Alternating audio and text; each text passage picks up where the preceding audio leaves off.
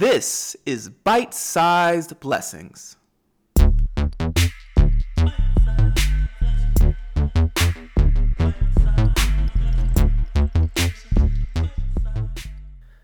Good morning and happy Sabbath, family. Welcome back to another episode of Bite-Sized Blessings. This is the podcast designed to anchor your week and strengthen your Christian walk. I am your host, Charles Eaton.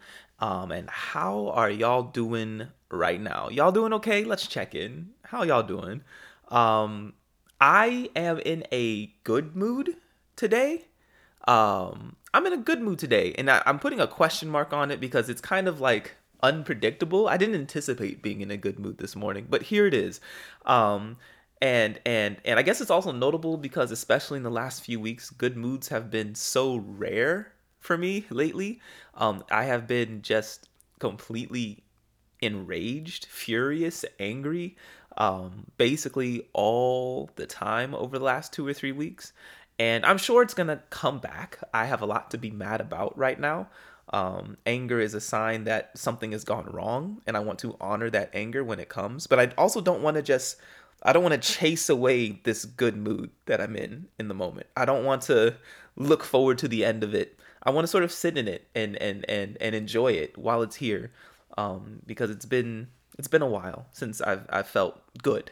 But I think today will be a good day. And so I don't know how y'all are doing. That's how I'm doing. Angry most of the time, but right now, in this moment, I feel good. I woke up smiling. The sun is out. I'm gonna get some Mexican food later. Life is okay today. So today, for today's bite, I want to look at allyship. I want to look at biblical examples of allyship. And we're going to look at two different stories. We're going to be looking we're going to Exodus and we're going to Esther. But the first place we're going to go is Exodus chapter 2. We're going to go to Exodus chapter 2, verses 2 through 10. Exodus chapter 2, verses 2 through 10. And this is it's not really a sequel to the talk that we did about Shiphrah and Puah earlier, a couple months ago. But this does take place basically just after the episode of Shiphrah and Puah in terms of chronologically in the Bible. So Exodus chapter 2, verses 2 through 10. I'm reading from the New Revised Standard Version, but feel free to bring and read from whatever Bible you have. And it reads as thus. Now a man from the house of Levi went and married a Levite woman. The woman conceived and bore a son. And when she saw that he was a fine baby, she hid him 3 months. When she could hide him no longer, she got a piper's basket for him, plastered it with bitumen and pitch. She put the child in it and placed it among the reeds on the bank of a river. His sister stood at a distance to see what would happen to him. The daughter of Pharaoh came down to bathe at the river, while her attendants walked beside the river. She saw the basket among the reeds and sent her maid to bring it. When she opened it, she saw the child. He was crying, and she took pity on him. "This must be one of the Hebrews' children," she said. Then his sister said to Pharaoh's daughter, "Shall I go and get you a nurse from the Hebrew woman to nurse the child for you?" Pharaoh's daughter said to her, "Yes." So the girl went and called the child's mother. Pharaoh's daughter said to her, "Take this child and nurse it for me, and I will give you your wages." So the woman took the child and nursed it. When the child grew up, she brought him to Pharaoh's daughter, and she took him as her son. She named him Moses because she said, "I drew him out of the water." This is interesting, right? So this tale is coming, like I said, on the heels of Shiphrah and Puah, and therefore on the heels of Pharaoh's decree to basically kill a generation of Hebrew babies, right? And so we see here that we have Moses' mother and father. They wed, they have a baby, and they are desperate to avoid the baby getting killed. And at some point, they decide that the best thing they can do for this child, and I can't even begin to understand this level of desperation to say that this child has a better chance of surviving if I put it on a basket in the river and ship it down the river than if I raise it. Like, what does that say as a society to say that my child is safer in the water in a basket then the child is safer. The child is safer in the water in a basket than it is in my arms, right? Like that's a crazy place to be in as a society, but that's where they were. That's what they felt they had to do in order to keep Moses alive. And so they ship Moses in a basket downriver and just be like, whatever happens, happens. And the basket is picked up by Pharaoh's daughter. And she ends up basically adopting Moses. She sends Moses back to his mother for a time, and then once the baby has grown up a little bit, she takes Moses in, and now Moses lives as her son in the house of Pharaoh. And this is sort of complicated, right? Because this turns out to be a very important point in Moses's development. Moses receives the training as an Egyptian prince, and Moses receives the mindset and the leadership skills as an Egyptian prince. And later he uses that in order to free his people and to lead his people to Canaan. But he gets that training here. And so I'm about to critique the Pharaoh's daughter in a second, but I think it's important to note that how the story actually played out is critical to Moses' development. I think it's very important to see like the hand of God is clearly in what happened here. So this is all, it's a nuanced critique. I'm appreciative of what happened, and even that appreciation we're going to talk about in a second. But something that I am noticing is she is Pharaoh's daughter, right? She has access to Pharaoh. She is a princess. And what she did when she encountered Moses is she employed an individual solution to the problem, right? She says, me as a person, I'm going to adopt this baby and raise this baby so that this baby doesn't have to be killed. Something that is a good thing and a brave thing. I want to make sure I say that. That is a good thing and a brave thing, right? Like, I don't know what threat her life might have been under if Pharaoh found out that she was raising a child that was not Egyptian, but Hebrew. I imagine it might be pretty severe to undercut her father's policy like that, like in his own house. That's probably a bad thing. This may have been her risking her life. I don't know, but it may have been. I do wonder a little bit if the dad knew that Moses was Hebrew or not. If Pharaoh knew that Moses was Hebrew, I do wonder. How do you have a child just kind of show up one day and be like, this is my son, when you didn't see her pregnant? Like, you got to be a little bit suspicious, I think, to have her just show up basically one day like, oh yeah, this is Moses, this is my kid. And you're like, wait, when, what, when, where, how, why? And my guess is, this is just a guess. I am speculating. This is pure speculation. My guess is that Pharaoh was aware that Moses may have had suspicious lineage. But my guess is also that he loved his daughter so much that, he kind of turned a willfully blind eye to it. But I don't know. But I think these things matter a little bit, right? I'm speculating about this for a reason. Because while I am grateful for what she did, I am also disappointed, right? Pharaoh's daughter is literally adjacent to power. Literally adjacent to power. She is in the house. She is royalty. Her dad is the one who made the decree. And as part of that power structure, if she disagreed with him on his actions, I would have appreciated her to use her positionality as princess and not her positionality as Egyptian woman, right? She brought an individualistic solution, even though she had the access as a person of part of the royal family, right? If you really disagreed with what your dad is doing, go tell him to change the policy. That's what I would hope. That's what I would like to see from her. While I am grateful that she actually adopted Moses and helped Moses become the person who, he eventually becomes, I definitely think it's the good option and not the best option, right? The good option and not the best option. See, Moses sort of won a lottery, right? Moses won a lottery. Moses is the token who got past the quota system to make the people in charge of these racist and oppressive institutions think that, oh, actually we are doing enough to combat the oppression. Look, we have a quota, and Moses made it. Moses is our token, and so we're good. And I think it gives people like a false sense of security that like you're doing enough. I was reading an article just the other day.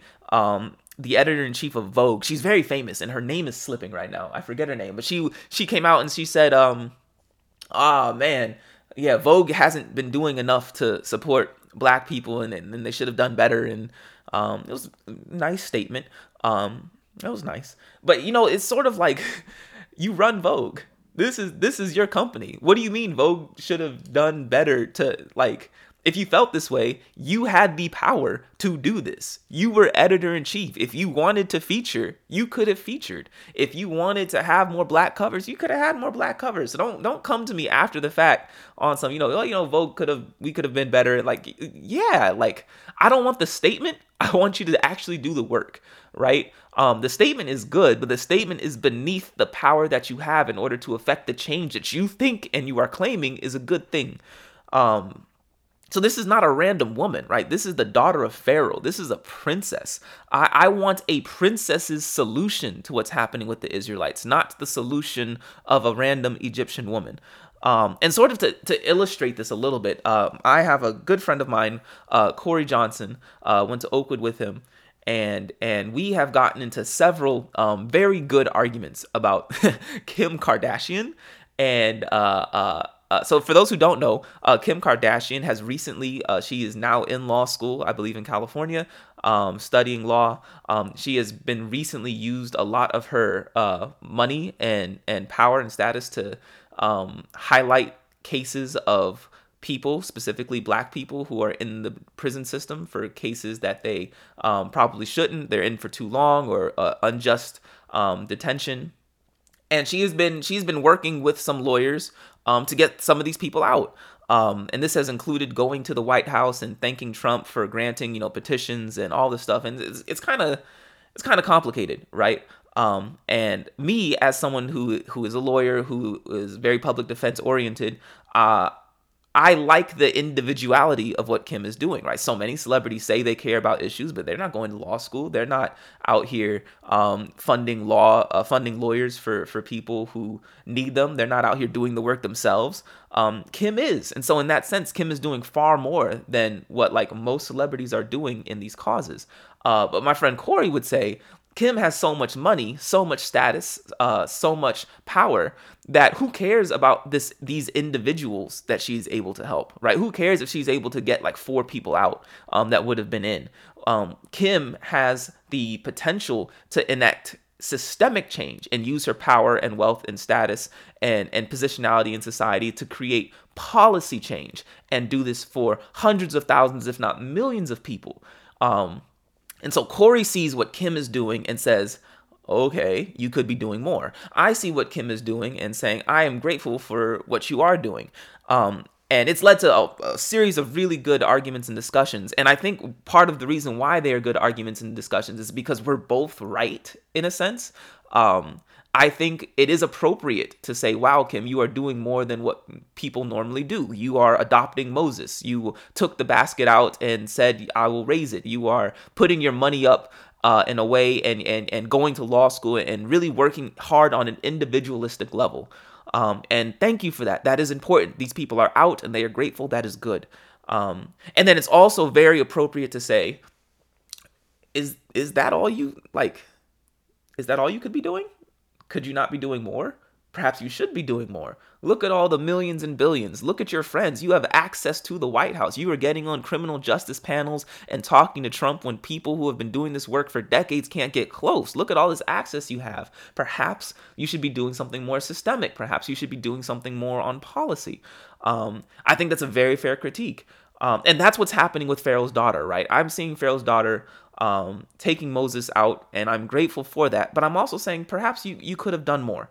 And I want to contrast that, right? The reason I said we're looking at 2 stories. I want to contrast what Pharaoh's daughter did to Esther. Let's go to Esther chapter 4 and verse 10. Esther chapter 4 and verse 10.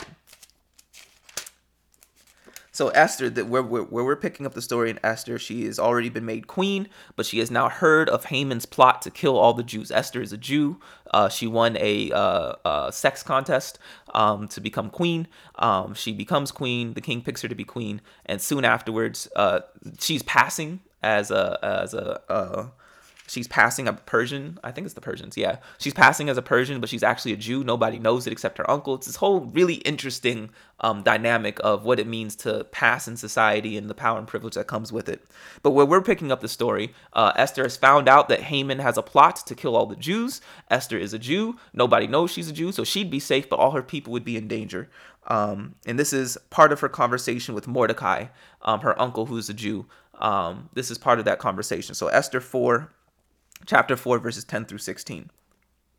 Then Esther spoke to Hathach and gave him a message from Mordecai, saying, all the king's service and the people of the king's provinces know that if any man or woman goes to the king inside the inner court without being called, there is but one law. All alike are to be put to death. Only if the king holds out the golden scepter to someone may that person live. I myself have not been called to come into the king for 30 days. When they told Mordecai what Esther had said, Mordecai told them to reply, do not think that in the king's palace you will escape any more than all the other Jews. For if you keep silence at such a time as this, relief and deliverance will rise for the Jews from another quarter. But you and your father's family will perish. Who knows? Perhaps you have come to royal dignity for just such a time as this. Then Esther said in reply to Mordecai, go, gather all the Jews to be found in Susa, and hold a fast on my behalf, neither eat nor drink for 3 days, night or day. I and my maids will also fast as you do. After that I will go to the king, though it is against the law, and if I perish, I perish. Some classic lines in Christian parlance, right? Perhaps you've been put in this position for just such a time as this. I will go, and if I perish, I perish. Really good stuff there. But the point is, I want to compare what Esther's response to a very similar type of genocide, right? Where this is still genocide both ways, genocide of the Jews. Esther is queen, Pharaoh's daughter is princess. That's a difference, although I don't think that difference makes a difference in this case. You feel free to disagree with me, but I don't think that difference makes a difference. Esther explicitly says that if I go into the king, I am risking my life. I could easily die. Everybody knows if you go to the king without being called, you could get killed. We don't have such a type of explicit death threat above Pharaoh's daughter's life, but I think it's fair to assume that this probably is one. Like, I don't know if you can just go against the king's decree all willy-nilly as she did. So I think it's fair to say that there's probably a death threat over both of their lives. Esther could have said, well, Mordecai, I don't know about everybody else, but you and me, we gonna be good, bro. I'm gonna get you out. You're my uncle. I got you, right? She could have taken Pharaoh's daughter's approach and just sort of picked one or two people to win the lottery and pull them out and say, I'm going to rescue you all. And that would be a good thing, right? That would be a good thing. But is that the best thing? Esther instead says, I'm going to use my position as queen and advocate for a systemic solution. I want the policy to stop. I don't want to rescue 1 or 2 or 3 lives. I want the policy to end. And that's the difference between her and Pharaoh's daughter, right? Pharaoh's daughter said, I'm going to save my 1 life, my 2 lives, and I'm good. And Esther said, listen, if I perish, I perish, but I'm going out swinging and trying to knock down the whole policy and save a whole people. And I'm curious about like why they have these different reactions. And I think there's 2 reasons that I've thought of. I'll share with you and then we'll close out. The first thing I think why they're reacting differently is Esther is genuinely a part of the people that are at risk, even though she is also elevated and above that risk, right? Esther is a part of the people. Pharaoh's daughter is very much not. She's an Egyptian. Esther is a Jew. And I think that matters, right? That investment in the community is going to dictate a stronger response. To put it simply, Esther cares more, right? Esther cares more. These are her people, her cousins, her kin, and that caring leads her to say, I need a bigger solution than this individualistic, I will pick out my 2 or 3 people and we'll be good. So that's one difference. Another difference though is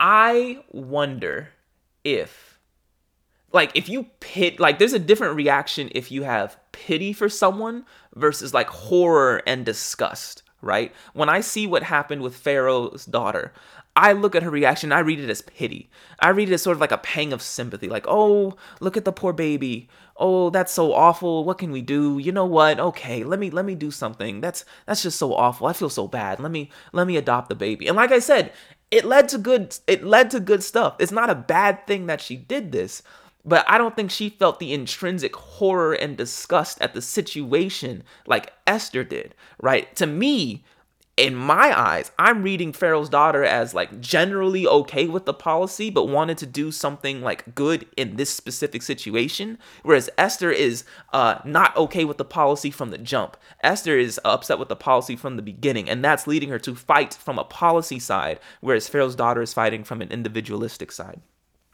And I think you look at what Jesus did, right? I think that particular difference is really important because when you see Jesus divest from all the power and the prestige of heaven, and I think this is why it's important that Jesus also became 100% human, right? Because Jesus then took on that same identity that Esther had. Jesus was not above and beyond and looking at humans as with pity, right? Jesus became part of the people who he was here to save, 100% human and 100% divine. And I think that relationalness, Jesus's willingness to take on that identity and become a part, that dictated a policy solution, right? Jesus was not here to, not here to save 2 or 3 people, pick his favorites, Enoch, David, what I'm saying, John the Beloved, and Mary Magdalene or whatever. Like, Jesus wasn't here for a crew. He came for everybody. And in doing so, we needed a systemic solution to sin.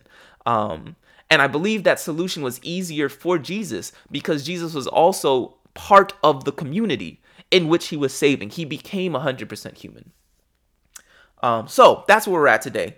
Just looking at the difference between individualistic and systemic solutions and the incentives that lead people to pick one or the other in terms of where they want to help, right? This is I know like people want to help, but not all helping is equal. Some helping is better than others. So here are some discussion questions. First, why do you think Esther and Pharaoh's daughter reacted the ways they did? What fueled the differences and how they chose to respond to the situation? Pharaoh's daughter's individualistic reaction, Esther's systemic reaction. You've heard what I think fueled that. What do you think? Second question. This is kind of a big one. What is the value of individual action as a Christian? What is the value of individual action as a Christian? So our traditional response is very inside out, right?